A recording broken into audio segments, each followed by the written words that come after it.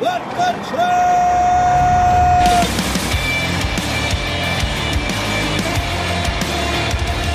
You are listening to What the Truck. Are you ready to truck it? It's President's Day. I'm Dooner. It's the dude. It's Monday. What's up, man? Yeah, good Monday afternoon from Freight Alley, man. I'm ready to go. You know, we're always talking about returning to normal out here. I got a little bit of normalcy over the weekend. I went to my first conference in 2 years. Oh, yeah, where'd you go? Was it Food Shippers? Was it Manifest? No, it was this. Take a look. Still a lot of clowns at these things. It was Con Nougat right over here. Look at you. Yeah, I showed this to you earlier, though, and you said that was a bunch of juggalos. I said, are you hanging out with the juggalos? Exactly what I said. Due to their gang designation that the juggalos have, it's, it can be very offensive to a clown to misidentify them. I understand. Here are juggalos right here, just for those of you who are curious. The juggalo is known by the black paint on its nose and the clear black markings, stylized by Violent J over there. Yeah, right?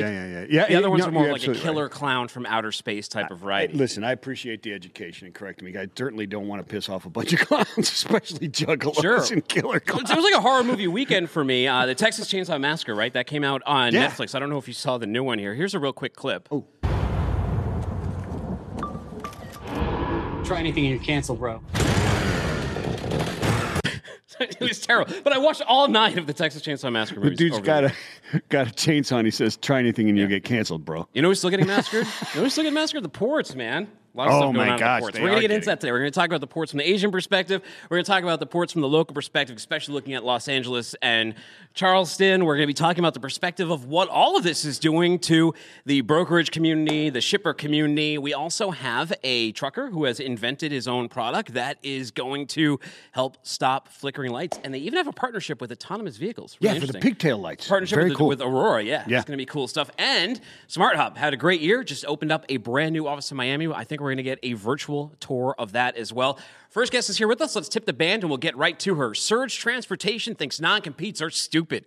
Non-competes chase away good talent and stop talented people from joining the supply chain industry. Tear up your non-compete. It's not enforceable. Instead, email jobs@surgetransportation.com. And what are you going to do? You're going to open your own office tomorrow. Because today's President's Day. You can't do it today. No, you can't do it today. No, got to do it Banks aren't even open. Lorianne LaRocco, Surrey NBC Senior Editor of Guest. She's also a maritime trade columnist here for FreightWaves. You've seen her on FreightWaves Now. You've seen her on CNBC. And now you're seeing her on What the Truck. Good to see you today. I'm doing well, guys, and I'm happy that I'm after the clowns. I was going to tweet something out saying I was hoping they were going to be on. Yeah, well, I noticed. We got one here. So I noticed I noticed that paddle over to the left of you, and I was wondering, did you ever have to put any makeup on back in the sorority days, like clown makeup? No, I did not. Thank God. Fortunately, those hazing rituals can be rough. Well, you know what else is rough? We mentioned it. The seas, the ports are really tough. But you looked recently at some data from Project 44 that was looking at what's going on in Asia. Lorianne, tell us a little bit about your findings. Well, we've been hearing a lot about how things are getting, quote, better, right? We have less vessels coming in, but the reality of the fact is they're all stuck in China. According to Project 44, they analyzed the length of time that these vessels are waiting before they get to berth, and you're looking at something of almost 23 days in Hong Kong. So what happens is the vessel that should be on its way here is actually still anchored out in the water, getting into Hong Kong. And then also the average amount of time for other ports is about 17 days. And so the fact of the matter is the hairball, as I like to say, the hairball of trade has now spread to other ports. That gave me a chuckle when I read that, the hairball of trade. Yeah. How did it spread? So how did it back up a step, so to speak, right? It went from our port to the previous port of call. How did that happen? Well, a lot of it, of course, as we know, is the beloved zero COVID. So what we're seeing here is that it's the delay of lack of bodies. I mean, remember, a lot of people forget trade takes people. And so you've had, in fact, last week, there was another lockdown in one of the cities that produces semiconductor chips. So you've got this delay, if you will, of people working at the port. And remember, unlike here in the United States, if you're working at the port in one of your ports in China, you live there for an X amount of time. And so with Lunar New Year coupled with zero COVID, the productivity has backed up, and we're just kind of seeing it all come to a head. There were certain economists that were saying last year around this time that we're going to be in for it. They were even saying it up until the spring, summer. We're going to be in for it up until Chinese New Year. Chinese New Year ended a couple of weeks ago. We're still stuck in it. How much impact did Chinese New Year have on this, though? And how much impact are the delays here in the United States having back over at origin? Because if you think about it, the longer these vessels here wait at anchor, that's less seafarers, that's less containers, and that's less ships that are in circulation. Exactly. And so what's happening is, the ocean carriers are trying to make up time, right? They're trying to get back as many empties as they can. There have been reports that some vessels don't leave as loaded as they should be, although I personally have not seen data on that, so I really can't say. I think it's what's happening is that you're just seeing like the sludge, that everything is just so slow now that with the boomerang, the vessels they're not slow steaming like they are here, right? Because they can't anchor. They're getting back as soon as possible. But the fact is, the receiving end, the back end, they're not working at 100%. I mean, you still have some ports on the back end at 70% or even less.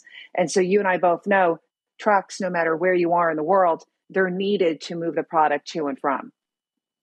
I found it interesting, Lori, looking at in your article there, looking at the import versus export dwell times, that everything seems to be in lockstep. I mean, very similar ratios, except for Yantian and Shanghai.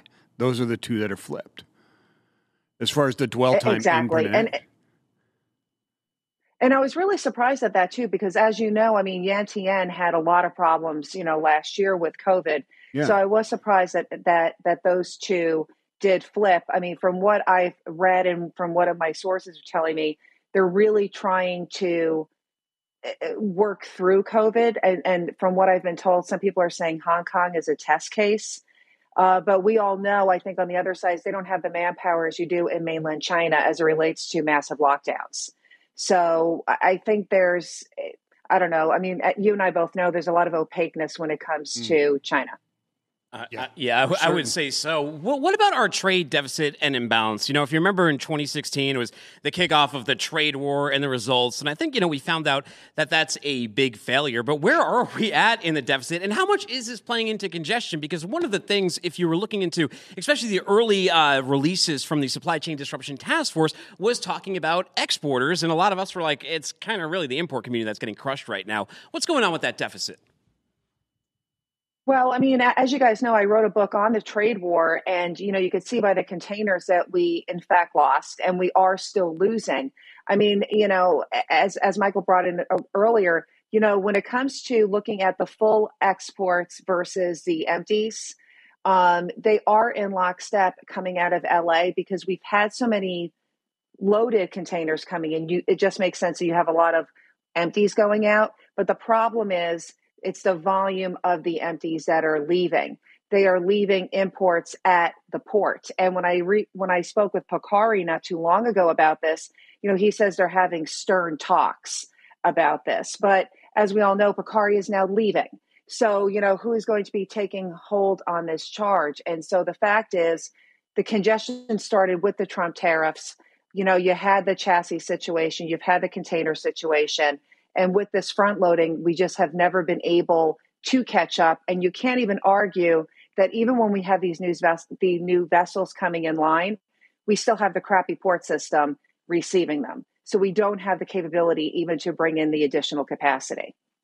Yeah, I'm looking at that chart there that shows the timeline of TEU's LAX empty versus full on the outbound side of it. And you can see they're starting to diverge, right? I mean, the empties going up, The full exports are going down. And we were talking about that quite a bit, but then a narrative quickly changed to or shifted to, let's get these empties out of here because nobody can get in and out of the ports to get the imports through the thing.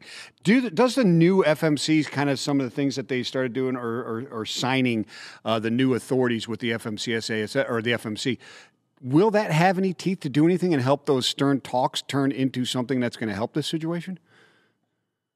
I mean, we've been speaking at CNBC, I've been on calls with the Biden administration, and we've heard all of this rhetoric, and that's what it is right now. Yeah. And the fact that John Pocari is leaving and we do not know who his successor will be, and that, You're going to have Buttigieg, who clearly is just talking about the transportation bill, which, while yes, it's great that it was passed, it's a long-term type of solution. The fact of the matter is imports are not moving out as much as they should. And as you point out, they have to get the empties back. But at the same time, though, can't they be moved off site? And so no matter what these incentives are, I would love to see Oakland put their stuff in a lot earlier than their quote solution, right? Before LA and Long Beach did. I'll be curious to see what, if anything, really truly moves the needle. Yeah. I mean, I wish we had better news for you viewers about what's going on in Asia. Well, the good news is you got somebody like Lori telling us what's going on, so you don't have to buy some of the BS porn headlines that you see, like things are better. You can get the truth. Sure, and it is what it is. Well, Lori, thank you for being so gracious and answering all of our stupid questions. You do have to answer one more stupid question, though. This one's going to come from the wheel, so spin that thing, Michael Vincent. Let's see what we got. Well, let's slow it down a bit. It might spin forever. Oh, okay. So, what tourist attraction would you least like to get stuck on? Or at, or in? Ooh. I would say I've always had a deep fear. I like loop-to-loop roller coasters, and I'd be really scared if I got stuck upside down. Oh, yeah. Oh, yeah. No, that totally agree. It's like the beginning of Final Destination 3. They have like the roller coaster thing. It's fantastic. Maria, thank you so much. Thanks for joining us on the show. Both these articles that we talked about, all this information, she has fully written out articles on freightwaves.com. Check those out. When's the next one come out? Actually, I'm writing one this afternoon, and I'll be sending it into to the editor today. Perfect. We'll be on the lookout, Lori, and thank you one more time. Thanks for having me, guys. Thanks, Lori. Let's talk about some of these impacts, right? So we have the information, the data on the ports over in Asia, but let's see how this kind of stuff actually impacts someone at a logistics company. We'll talk to Caitlin Murphy. She's the founder and CEO over at Global Gateway Logistics. And I believe, if I'm not mistaken, this may be your first appearance on the show, Caitlin. Is that true?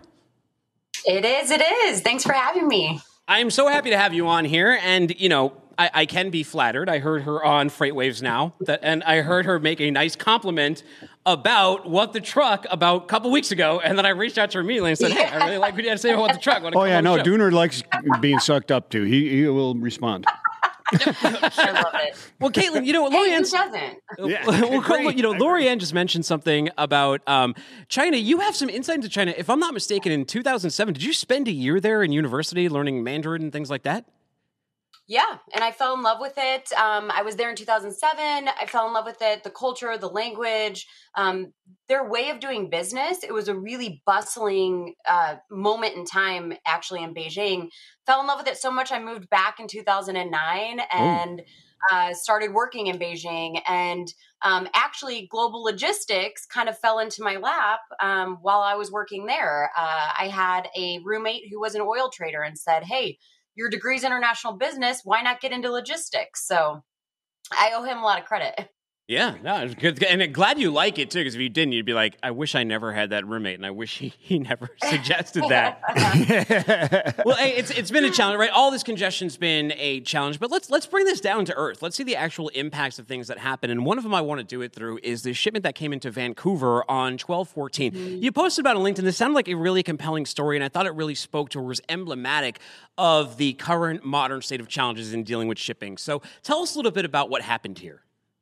Sure. So, and this doesn't happen. It's not an isolated incident. Honestly, I have a call later today with another client who, much like Lorianne was talking about, the vessels delayed even departing the origin country. But for this specific case, we are a very agile. We call ourselves Mavericks. I actually love the movie Top Gun. So that's part of the reason why we call ourselves Freight Mavericks. But we're really agile, and we try to look at all the different solutions when the first best case scenario doesn't work out. So for instance, for our importers to the Midwest, Michigan is a big importer of auto parts. And we were looking at how they typically would bring things into Los Angeles. Los Angeles port's a nightmare. It's been for a while. And so we started running these different algorithms saying, how can we play with different modes of transportation in different ports? And actually, for a short period of time in the fourth quarter of 2021, bringing cargo into Vancouver and transloading it and trucking it actually was $4,000 cheaper on most shipments than bringing it into a West Coast port and transloading and trucking it, right? And so because we have incredible relationships around the world with customs brokers and other freight forwarders, we relied heavily on those people. What was happening is, I don't know if you remember, there was serious flooding in Vancouver. Mm-hmm. So this strategy was working great. It was awesome for about 3 to 4 weeks. And then Mother Nature just put the kibosh on it. And there was severe flooding in Vancouver. There were mudslides. It was super unsafe. So, what was happening is these vessels, like what we've seen kind of around the world, when any sort of incident kind of happens that creates a delay in either loading or unloading vessels, it's total upheaval for months. And Vancouver since has still been trying to pry back these issues at the terminals, at storage facilities to try to get more of these vessels in. And so we had this container that was supposed to arrive on December 14th. Luckily, this was not a commodity that was, in high demand for a lot of consumers. It wasn't really a consumer good product. But you have to think about all of these companies that are importing products for seasonal purchase, mm-hmm. and they're going to miss the entire season. Like, I walk stores now and I see massive quantities of Christmas goods because they came in late and they could never sell on the shelves when they needed to. So now they're trying to sell them at a deep clearance.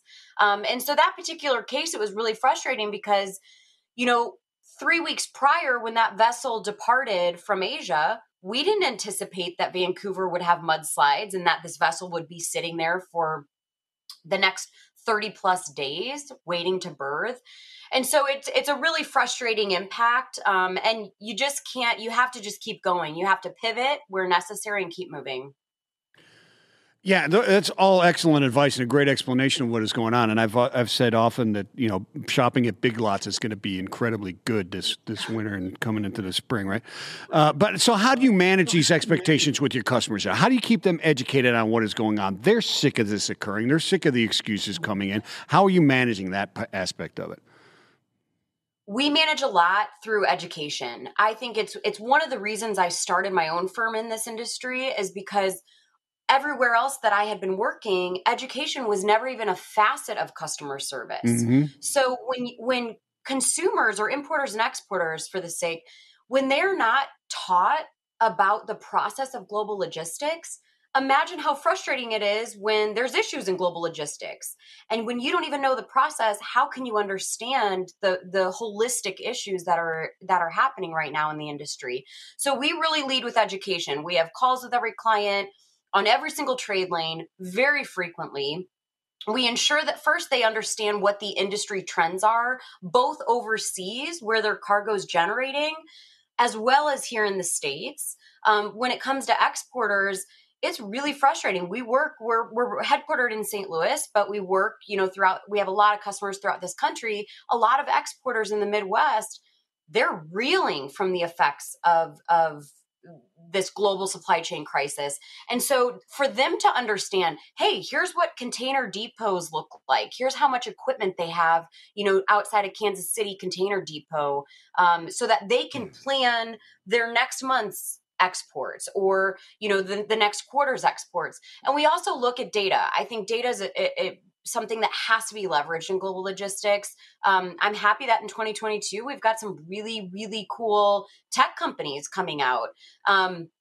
So we like to kind of say we put together a la carte tech.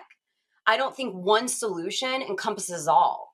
Honestly, I think it's a sort of combination of really cool technology, from vessel GPS to sonar. I love that sonar. I was just in the Global Supply Chain Week, and I loved that sonar now has this port predictability so that you can see those types of numbers before you're routing freight overseas. You can determine, hey, which port is leveraging the most and it has the quickest turnaround.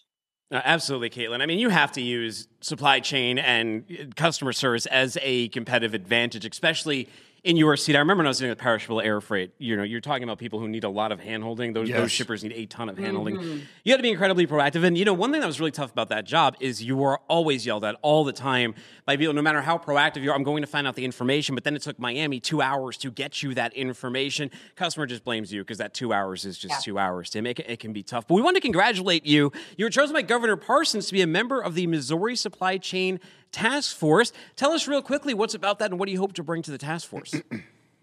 Yeah, I mean, I was really honored to be chosen for this task force. I think it's incredible. I believe there's 12 other states that have also put together their own statewide task force.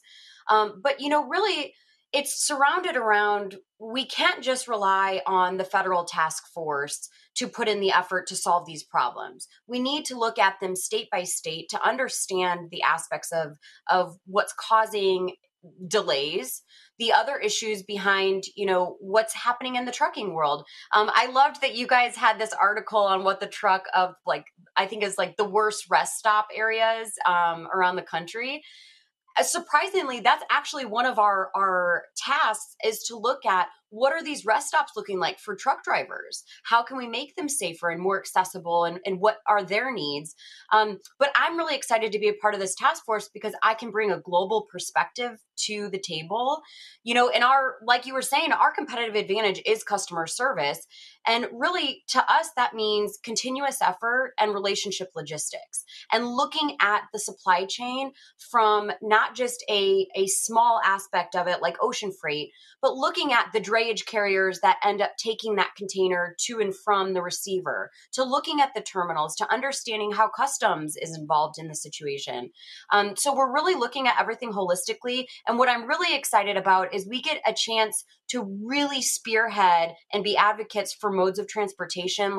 I'm not sure if you have heard of Container on Vessel on the Mississippi River, but I've worked really closely with the guys at American Patriot Holdings that are they've started the plans to build out these 2 new vessels to bring containerized trade up and down the Mississippi River. Mm-hmm. And so, to me, those disruptive modes of transportation, they have to be supported from a government level. They have to be supported from a private and public perspective. And so I think this task force is really an opportunity to shine light on a lot of these disruptions, both in freight tech as well as actual asset-based modes that can really impact the future of freight. Very good. Thank you. We love to hear it. Now, we've been too serious for these past 10 minutes, so we could ask our stupid question of the day. First time on. What tourist attraction would you least like to get stuck on? Ooh,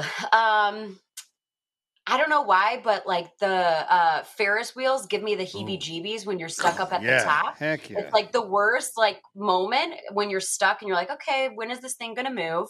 And I have to interject that I have a great question that you should add onto your wheel that I thought about. Sure. You should add, what should your batter up song be? So you're in the Major League Baseball, you're walking up to the plate. Yeah, sure. What song would you choose as your intro? It's always my favorite thing with players in the MLB. Hair of the Dog Nazareth. The Ultimate Warriors theme song from wrestling. Caitlin, let me tell you, thank you for joining us. We appreciate having you on. Go check out Global Gateway Logistics. By the way, so I was telling you I was watching all those Texas Chainsaw Massacre movies, right? Yeah. So in Texas Chainsaw Massacre 3D, Leatherface is chasing the girl, and somehow she ends up at a fair. Oh, really? And she uses a Ferris wheel to try and escape. She just grabs on the Ferris wheel. Well, this will work. You realize it's going to come back around. It's not a good method of escape. I wouldn't say so. Not Anyways, it's Did he chase her or wait? He just waited for her to come back down. And he was like, zoom, with the chainsaw. Because that's what happens. Sal would have chased her. Learned her lesson. All right, Sal Mercogliano, PhD. He's a maritime historian over at Campbell University. Some people call him the Camels. Hello, sir. Thank you. Thanks for joining us. How you guys doing? Doing great. Now, if we have the rights to music, right, entrance theme, your Major League song, let's let our guest ask the stupid question. What theme song would you like to come out on this show to? Come Sail Away. Come Sail Away. There you go. All right. Come sail away. Well, I would like to, if I was in Charleston, look at some of this congestion that's back up here. These little green dots have been growing and multiplying like the rats inside a Family Dollar. Sal, tell us a little bit about what's going on in the ports. We've beaten down L.A. so much, and that's still bad. We'll go back to it. But what's going on in Charleston now? I'm pretty sure this is the reason that Jim Newsom is talking about retiring right now and handing this over to Barbara Melvin. I think Charleston is a great example of where we're seeing the shift in cargo right now. We talked about that. There was a great Lorianne LaRocco interview she did with Sam Ruda from the Port of New York and New Jersey. And Sam talked about the fact that there is more input coming in about carriers wanting to shift from the West Coast over to the East Coast. And I think we're seeing that. One of the things that Charleston did was advertise that they can handle some of the spillover from Savannah. If you remember, we had a bit of a growth in Savannah. Savannah had to build up for quite a while. And so Charleston was able to advertise that. And Charleston also had the addition of a new terminal. They have the first new terminal being built. The Leatherman terminal came online here. So they had an access of a new terminal. It was being built on the site of the old Navy Yard there.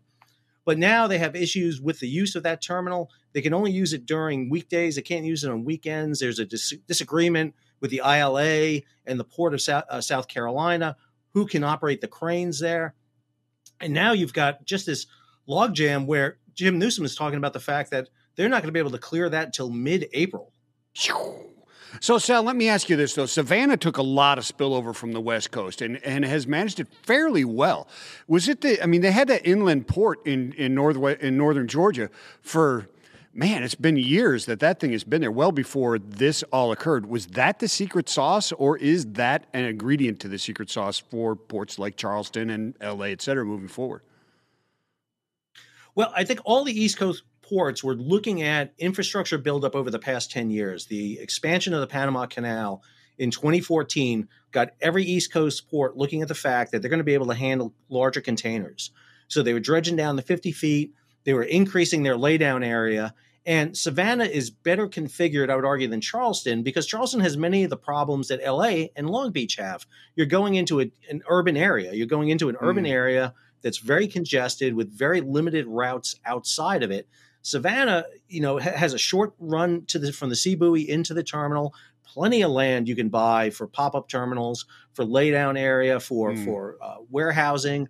It's really conducive to that. And then I would also argue New York, New Jersey has seen a huge expansion too. I mean, they've been able to come up 1 million containers. And I think Sam Ruda was very, very, very kind of modest when he's sitting there. He should have taken a lot more credit than he did, because that port's been able to handle the perk up in containers a lot better than a lot of other ports. And that's because they had the infrastructure and the buildup ahead of time. They've been thinking about this for 10 years, and this just happened to hit right on the East Coast versus the West Coast.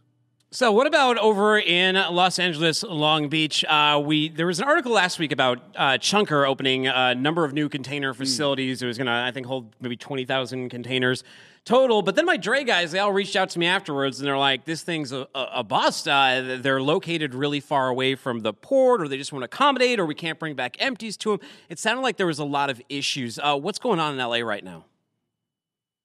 Well, I mean, the issue in LA is that the carriers are demanding the empties. They're the ones pushing for those empties to be returned because they want to get them in the pipeline coming back. They don't want them sitting at a terminal. You know the issue with per diem on the containers, that there's going to be an issue with charging even if you put them in a layup yard outside. Until you can get that resolved, they're going to keep requiring those containers coming back. There's a big push. Remember, the last quarter of 2021, LA and Long Beach focused on return of empty containers. Their number of containers were down, even though 2021 was record year for LA and Long Beach. LA over 10 million containers.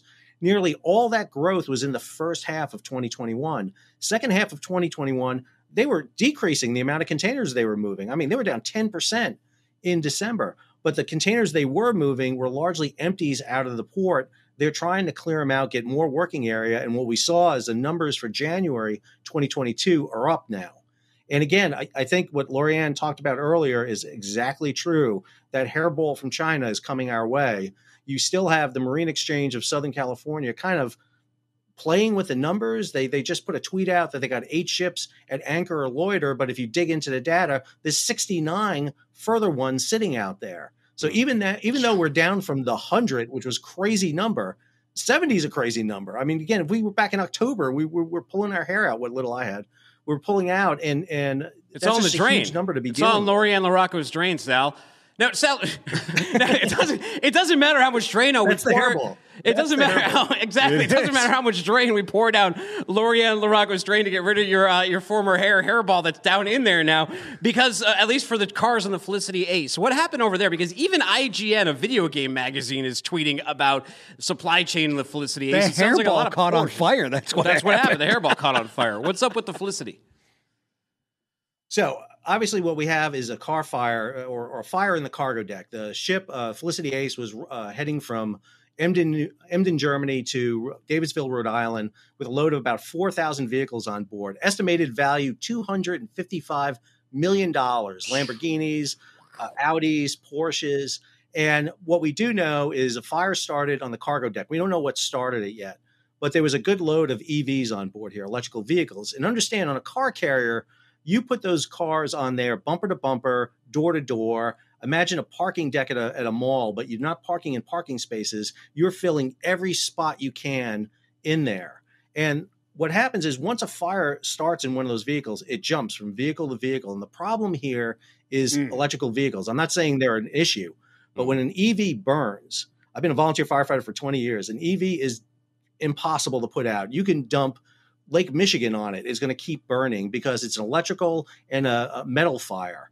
It's almost impossible to put out. And once they start burning, they jump from vehicle to vehicle, especially when the batteries start giving up their power. And what you're seeing right now is that magnified on Felicity Ace.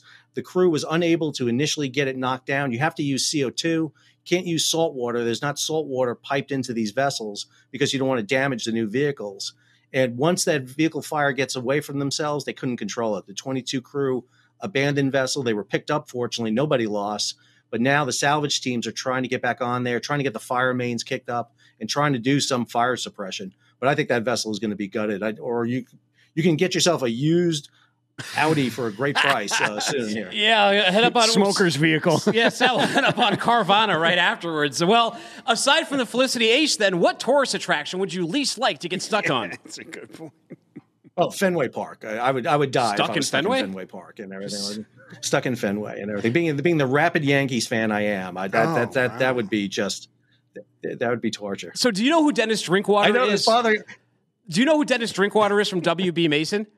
So he sits behind home plate, and if you watch Red Sox games, you can see Dennis Drinkwater, or you could for years. I don't have Nesson over here in Tennessee since I've been here. You can see him for years, and you'd sit behind like the WB Mason logo, and his like claim to fame, he'd always brag about he could get out of Fenway quicker than anybody. He was like, he was just a ghost. He could stay for the whole game, but like he just vanished. He just knew how to get the hell out of there. Is that right? Amazing. Wow. Amazing stuff. Wow. Sal, thank you so much. If I get stuck in here, I'm looking for him. Keep educating those kids. Roll humps. It was good talking to you again. Roll humps. Roll humps. Roll humps. Roll humps.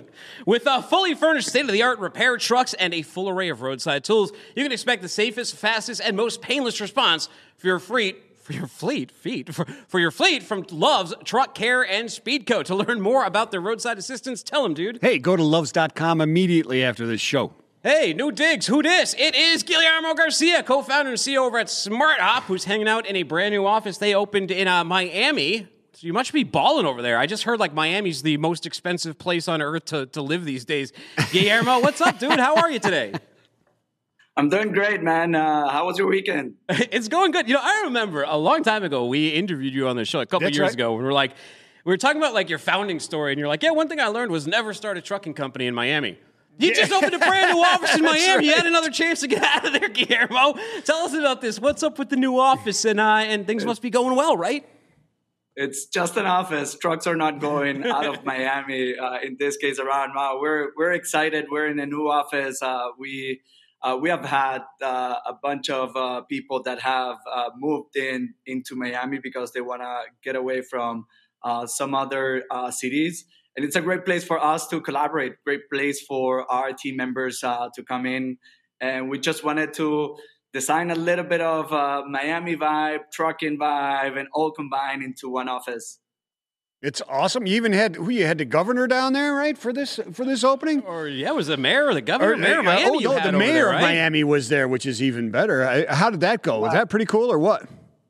Well, we had the mayor. Honored to have him here. Yeah. He's become the rock star of Miami. He has also been a great advocate for people moving to Miami, generated excitement around this city.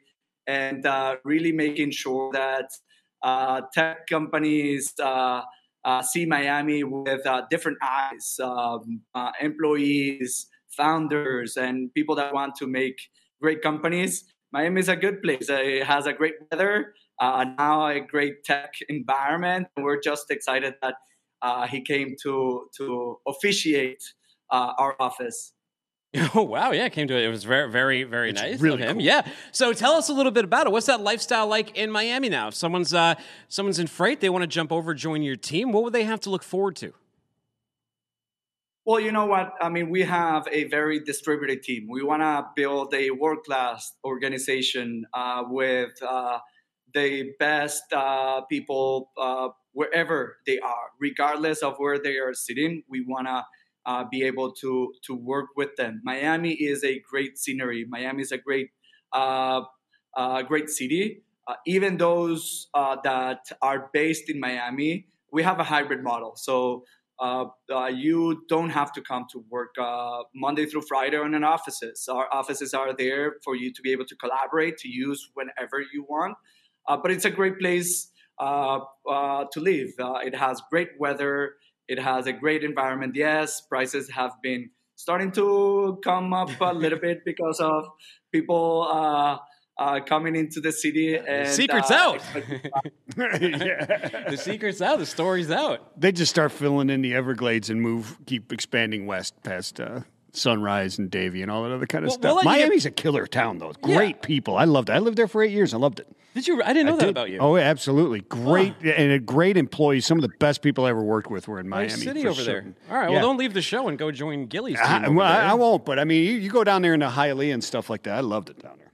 Well, Gilly, you had like a record year last year, right? You did an awesome year, phenomenal year. That's why all this growth is coming up. You had over 14 million miles driven by 300 truckers who've tapped into over 16,000 loads in your platform. What new and exciting things are going to be coming out of that office in 2022?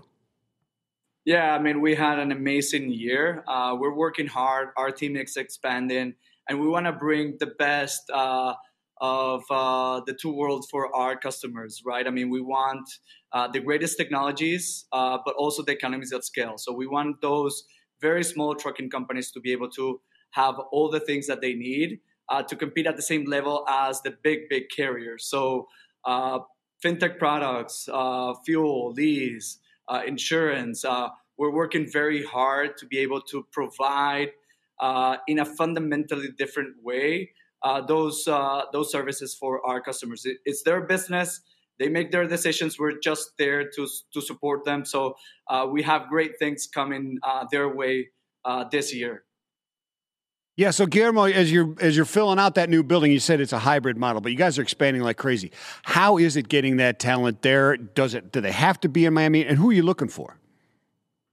Yeah, well, they definitely don't have to be in Miami. We love. I'm one of those that think that Zoom is great, but it cannot replace the face-to-face. I mean, we like to come in and jam, whiteboard, and brainstorm in person. So if you're in Miami, that's amazing. We have had people from LA, from Chicago, from New York, that after they join us and they come down to our headquarters in Miami, they decide to relocate.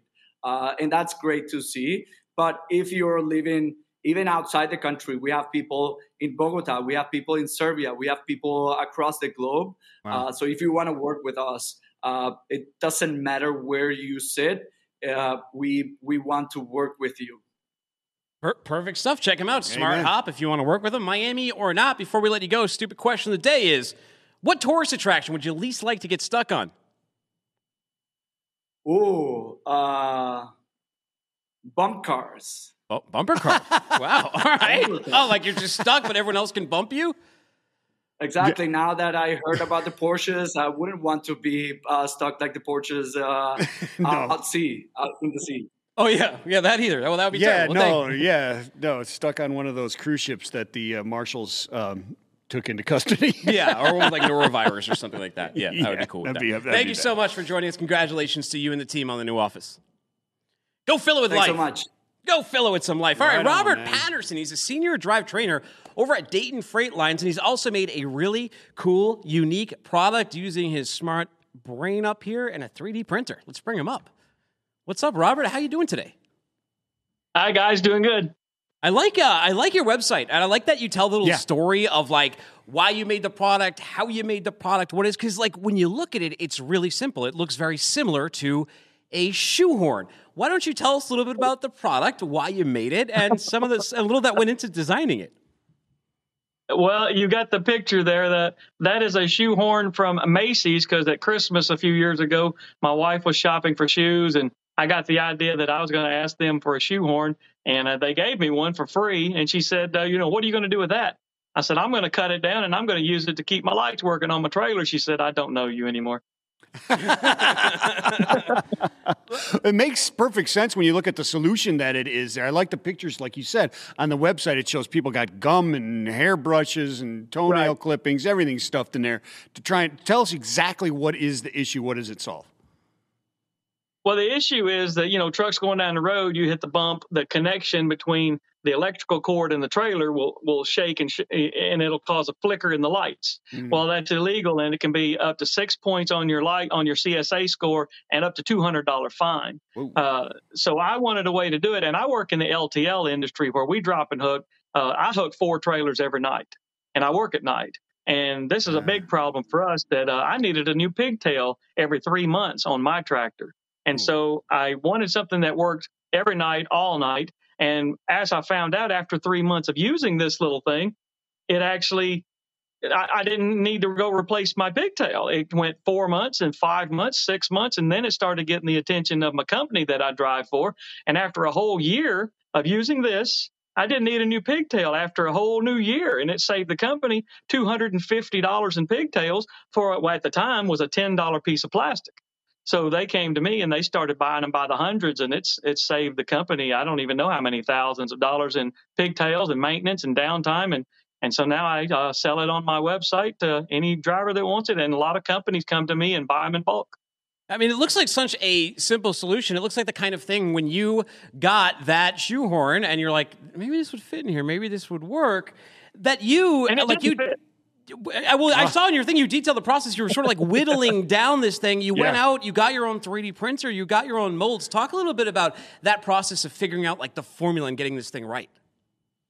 Well, it was a big thing because as you saw that pink one, I couldn't get another pink one because the Macy's in my town went out of business. So I went to the local Dillard's and I started asking them for them because other drivers wanted one. And so I got them by the dozens from Dillard's. They just handed me there it is. And I would come home with my Dremel and cut one and give it to a driver and then cut another one and give it to, and I just kept giving them away. I was like, well, this seems to be, everybody likes this. So, but the type of plastic that is, it kept falling out and people would lose them. So I had to find a better way. So my brother-in-law mentioned 3D printing, and I didn't even know what that was at the time. And so I did some research and I found a company that would make some for me. And I had 10 of them made, and they were like $5 a piece at the time to have them made. And sold every one of them in the first week. So I'm like, well, I might have something here. And I started 3D printing them in bulk. But that type of plastic, too, it was kind of weak and it would break pretty easy. But so after more experiment, I bought the mold and I bought the injection molding machine. And I did a lot of experimenting with different types of plastic to find what was the best. And I finally found what is the best, this synthetic rubber that I'm using, a special proprietary blend. And it seems to be working pretty good. It don't fall out anymore, and the lanyard keeps it nice and safe right there on the pigtail. It's ready to use anytime you want it, but I use mine every single night, whether I have flickering lights or not, just to keep them from flickering in the first place. Yeah, right. It seems like it would stop that degradation of the pigtail, which is what's causing that to happen anyways, the vibrations, right? So it prevents that from happening. It's not a fix afterwards. It's a preventative type of thing as well. Tell us about the deal that you have now with Aurora. Yeah, autonomous trucks, right? Autonomous trucks. How's Aurora going to put these in, Robert? Yeah. Well, and obviously they're not. But they called me up one day and they were looking for a bulk order, but they wanted them shipped to 3 different locations, and so they wanted to make sure that I got that right. And but they said that the engineers said that they came across my product and they told the purchasing agent to call this person because we want these for our trucks because that's one less thing that a driver is going to have to fool with. Because you plug this in and the lights are working when you leave, they'll be working all night. Yeah, there you go. Makes sense. Makes total sense. Well, you're also a driver trainer, right? So you interact with drivers all the time. What kind of advice would you give to drivers who are in training programs right now, who have just started, who are thinking of getting behind the wheel? Well, if you know it's what you want to do, then you just got to tough it out. They're going to be up days, down days. Well, I drive at night every night because I come home every day now because I'm in the LTL industry. But you got to get used to working at night if you're going to drive a truck. That's probably one of the hardest things. Even over-the-road drivers, every now and then you're going to think you're going to go get that load at 8 o'clock in the morning, but then you sit there till 5 or 6 in the afternoon, and now you got to run all night to make your delivery. And I don't even know if the new logbook regulations will even allow you to do that. But that'd be my advice to new drivers is, one, you're not driving a car. And two, is you just got to get used to everything that goes in it. Yeah. So did you ever do over-the-road truckload? Yeah, I drove over the road for 12 years. Okay. So which you like better, LTL or truckload? Well, I did over the road for 12 years with 4 different companies, and I've been with Dayton Freight now for 16 years. All right. There you go. There's your answer. I think that tells us. Well, before we let you go, Robert, we'll let you plug your thing. But our stupid question of the day is, what tourist attraction would you least like to get stuck on? Where is it? Oh, that's an easy one. Any cruise ship. There's a reason I joined the Army and not the Navy. Yeah. For me, it's the Sombrero Observation Tower at south of the border. Is that what it is? Yeah, it's got to be that. Robert, where do people go to get these pigtails you made? It's prodriverproject.com/pigtail wedge. And if they use the promo code WhatTheTruck, they'll get 10% off. Oh, nice. All right, use that promo code WhatTheTruck. You'll get 10% off, and you'll save yourself even more money, but not having to replace those pigtails all the time. So get on it. Even a robot can use it, a robot truck. Take it easy, sir. Appreciate your time today. I love it. Appreciate it, guys. Good stuff. Yeah, there you go, man. Turning a need into a business. Yeah. He invented. I would go with Lorianne. I wouldn't want to be upside down on a roller coaster. That would suck. I didn't even think about it. I mean, I was thinking to myself, I was in Seattle, and by Pike's Market, there's a place called The Wall where everybody goes, and it's a gum wall. Yeah. Actually, people put their used gum on there. And I was thinking, well, I'd hate to be stuck on that. I've been to the one in Berlin. Have you? Yeah. Yeah, it's not cool. With my Catholic school when I was 15. I'm not kidding. We went on like a European tour. It was pretty fun. There you go. It was pretty fun. All right, let's get to Little Big Deal, Little Deal. By the way, I'm going to Disney. I'm going to Disney World in the week of March 7th. Oh, nice. Know what the truck's that week because I'll be at Disney. I'll take some footage and stuff. There'll be like social media stuff happening. But like I was thinking about the tourist attraction thing because I was kind of thinking about like the worst things you could get stuck on at Disney. At Disney World. What do you think the worst thing to get stuck on at Disney would be? Maybe like the Little Mermaid ride. Is it that bad? I haven't really been on that one. Well, I would think one time around, it's a small word, it's good. But that's the kind of song that can get stuck in your brain and you just go crazy after 50 years of singing it over and over and over and over. I would think you would. I think if you got stuck on there and couldn't get away, that'd be bad. Hey, let's take a look at a video. So we talk about all of these issues going on at sea and congestion, but there's real people aboard all of these vessels. 90% of everything you own comes via sea. Many of these seafarers are spending 9 months or longer out at sea dealing with tough conditions. Communication very limited, especially out there when you're out on the boat. It's not like you've got Wi-Fi or internet signal. You've got to be close to the ports to get those kind of things. A lot of times you're just completely incommunicado. The world over here, this is by Joe the Sailor on TikTok. He's the one who put this. He turns out to be Joseph Furness. He's a chief officer at Maersk. He's a sailor over there, and he said he put this video up and he was overwhelmed by the number of comments from people. He had over 9,000 comments on TikTok. People saying things like, "Thank you, sailors. Without you, there's no coffee or our breakfast table and no car in our garage. Respect and all the best to you and your families." That's from Dirk, a former sailor. "Best servants are never seen. That's what makes them so special." Jeffrey Zweigart says, if not for the faint and those that need their mom's hug every morning, aside from that, it's not for the faint faint. Aside from that, it's a great job providing you work for a good company. He's enjoyed it immensely when sailing on old ships, but then he eventually had to leave because it is that tough life. Alex Barber said, thank you so much for highlighting this. Like you said, there's so many people out there that are not aware of the sacrifices, dedication, hard work behind the scenes that these people make happen. Jason Noling, he's an owner-operator. He says, my brother-in-law is a Filipino seaman who spends 9 months away from home without a day off and not being able to see his family. Thanks to all of you who do his part. Interesting thing on the demographics here, 1.5 million seafarers in the world. Yeah. Only 2% female. And Filipinos, they make up a third of all crew. So his brother-in-law being a Filipino seaman, actually not that unordinary. Your average crewman is actually a male Filipino. But big deal, little deal, just shining a light on seafarers. Yeah, I mean, obviously a big deal. Yeah. Right? And I mean, it's one of those things that's come to light, thank goodness, and hopefully we don't forget about these type of things, right? We like to say we'll never forget. We shouldn't forget about this because it's in the light right now, so people are and I'm glad they're getting people to say thank you, and maybe someone would be nice to them today that wouldn't have been, and that'd be good. Would you do it? Would you take no. just for the experience, you wouldn't take a trip from I have Charleston over to? Not that far. I have from the Caribbean to the United States. Yeah, you didn't like it. Job. I mean, it was fine. I wouldn't do it all the time. It wouldn't be my way of traveling. You can't book those vessels, though. Yeah. You can't book like a room on one of those. It wouldn't be your normal way of traveling, right? I wouldn't. But people do that. They will buy those as a tourist thing to do those. Sure. Anyways, the People's Convoy, my friend, have published their route, and they say they're ready to roll on Wednesday, the 23rd, which by my count is 2 days from now. Yeah, that's Wednesday. The group's press release reads, and we should read this because we want people to know exactly what's going on here. American truckers are launching the People's Convoy, a peaceful and unified transcontinental movement on Wednesday, February 23rd, 2022, from the Adelanto Stadium in Southern California, starting at 10 a.m. Hundreds of truckers will hear words of encouragement and blessings from the group of speakers, including FLCCC President Dr. Pierre Corey and Godspeak Church Pastor Rob McCoy.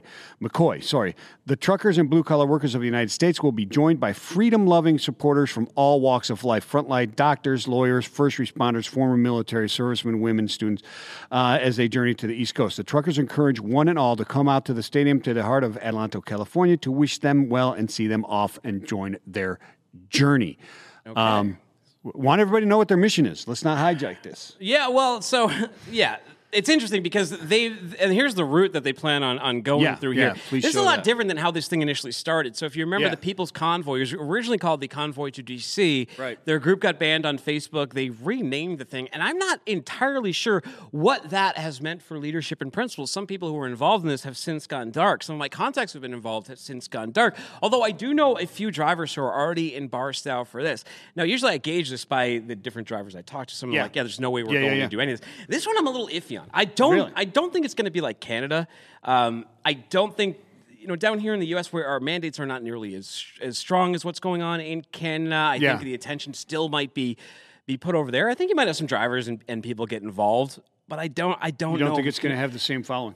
Do you think it is? I'm just not hearing the buzz around it. No, I'm not. I'm not hearing the buzz around it either. Like, if you remember, this was originally supposed to start in Indio. They were going to have a festival in Indio for 2 days. They were all going to drive down together, and it's morphed and changed quite a bit since then. It has. Including when you looked at that route, they've added a bunch of stops. Or they've Portland made it so or something they're starting from too, right? Yeah, they've made it so you don't just have to come to Barstow, but the fine print on their website, peoplesconvoy.org, also says that they're driving to D.C., but they're not actually going to go roll into D.C. proper. That might be good in light of what we just saw in Canada, but scary times indeed. I mean, when you look at what happened in Canada over the weekend, where they sent the cops in there and people sending $50 donations to these things. I mean, there's a lot more to consider. You don't have to even go and join this particular convoy, right? And be there, cause any trouble. Not saying that they're causing trouble, but you could just donate to this thing and you could find yourself in trouble. It's becoming a murky world, so just be careful. On you what can make your thoughts be known. You're allowed to write Congress and do all that other kind of stuff, right? Make your thoughts and your stuff be done. At least in the U.S. still. Still in the U.S. at least you can. Canada, there's a lot of kindling there for some sparks that are flying around that hopefully won't. But you know what? Lit. I mean, it can seep down here. So it certainly can. Seep down here. It can be very catchy. It's a tough situation. Look, it definitely is. It's a complicated one too, and you watch it. And there's wrong on all sides, and there's hypocrisy. Sure, there is on all sides. But yeah.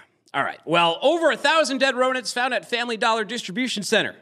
According to what did I just read? Over and 1,000. birds. There's 1,000 dead rodents. Over 1,000 dead rodents found at a Family Dollar distribution center. According to News 3, FDA inspectors said they made that discovery at the store's West Memphis distribution center. And because of that, more than 400 Family Dollar stores are temporarily closed. How many are there? One former employee, he shared a video with WREG of someone offering food to a rat, and one of the customers there, Lori Forey, she says, she doesn't even care. She says, I'm a cowgirl. Let me come into my horse and wrangle them all up because a rat ain't gone hurt nobody. We got to do something about it.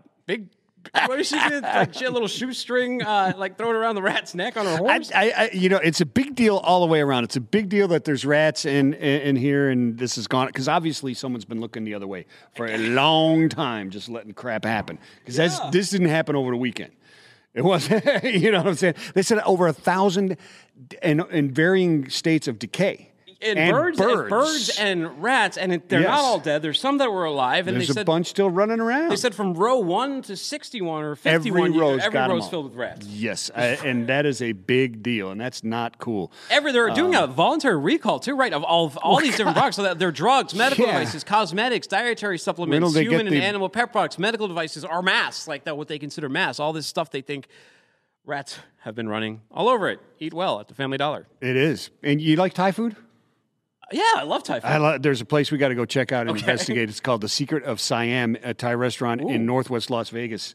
Apparently, people have been going there for a long time, and this couple was there. Apparently, she thinks she got high.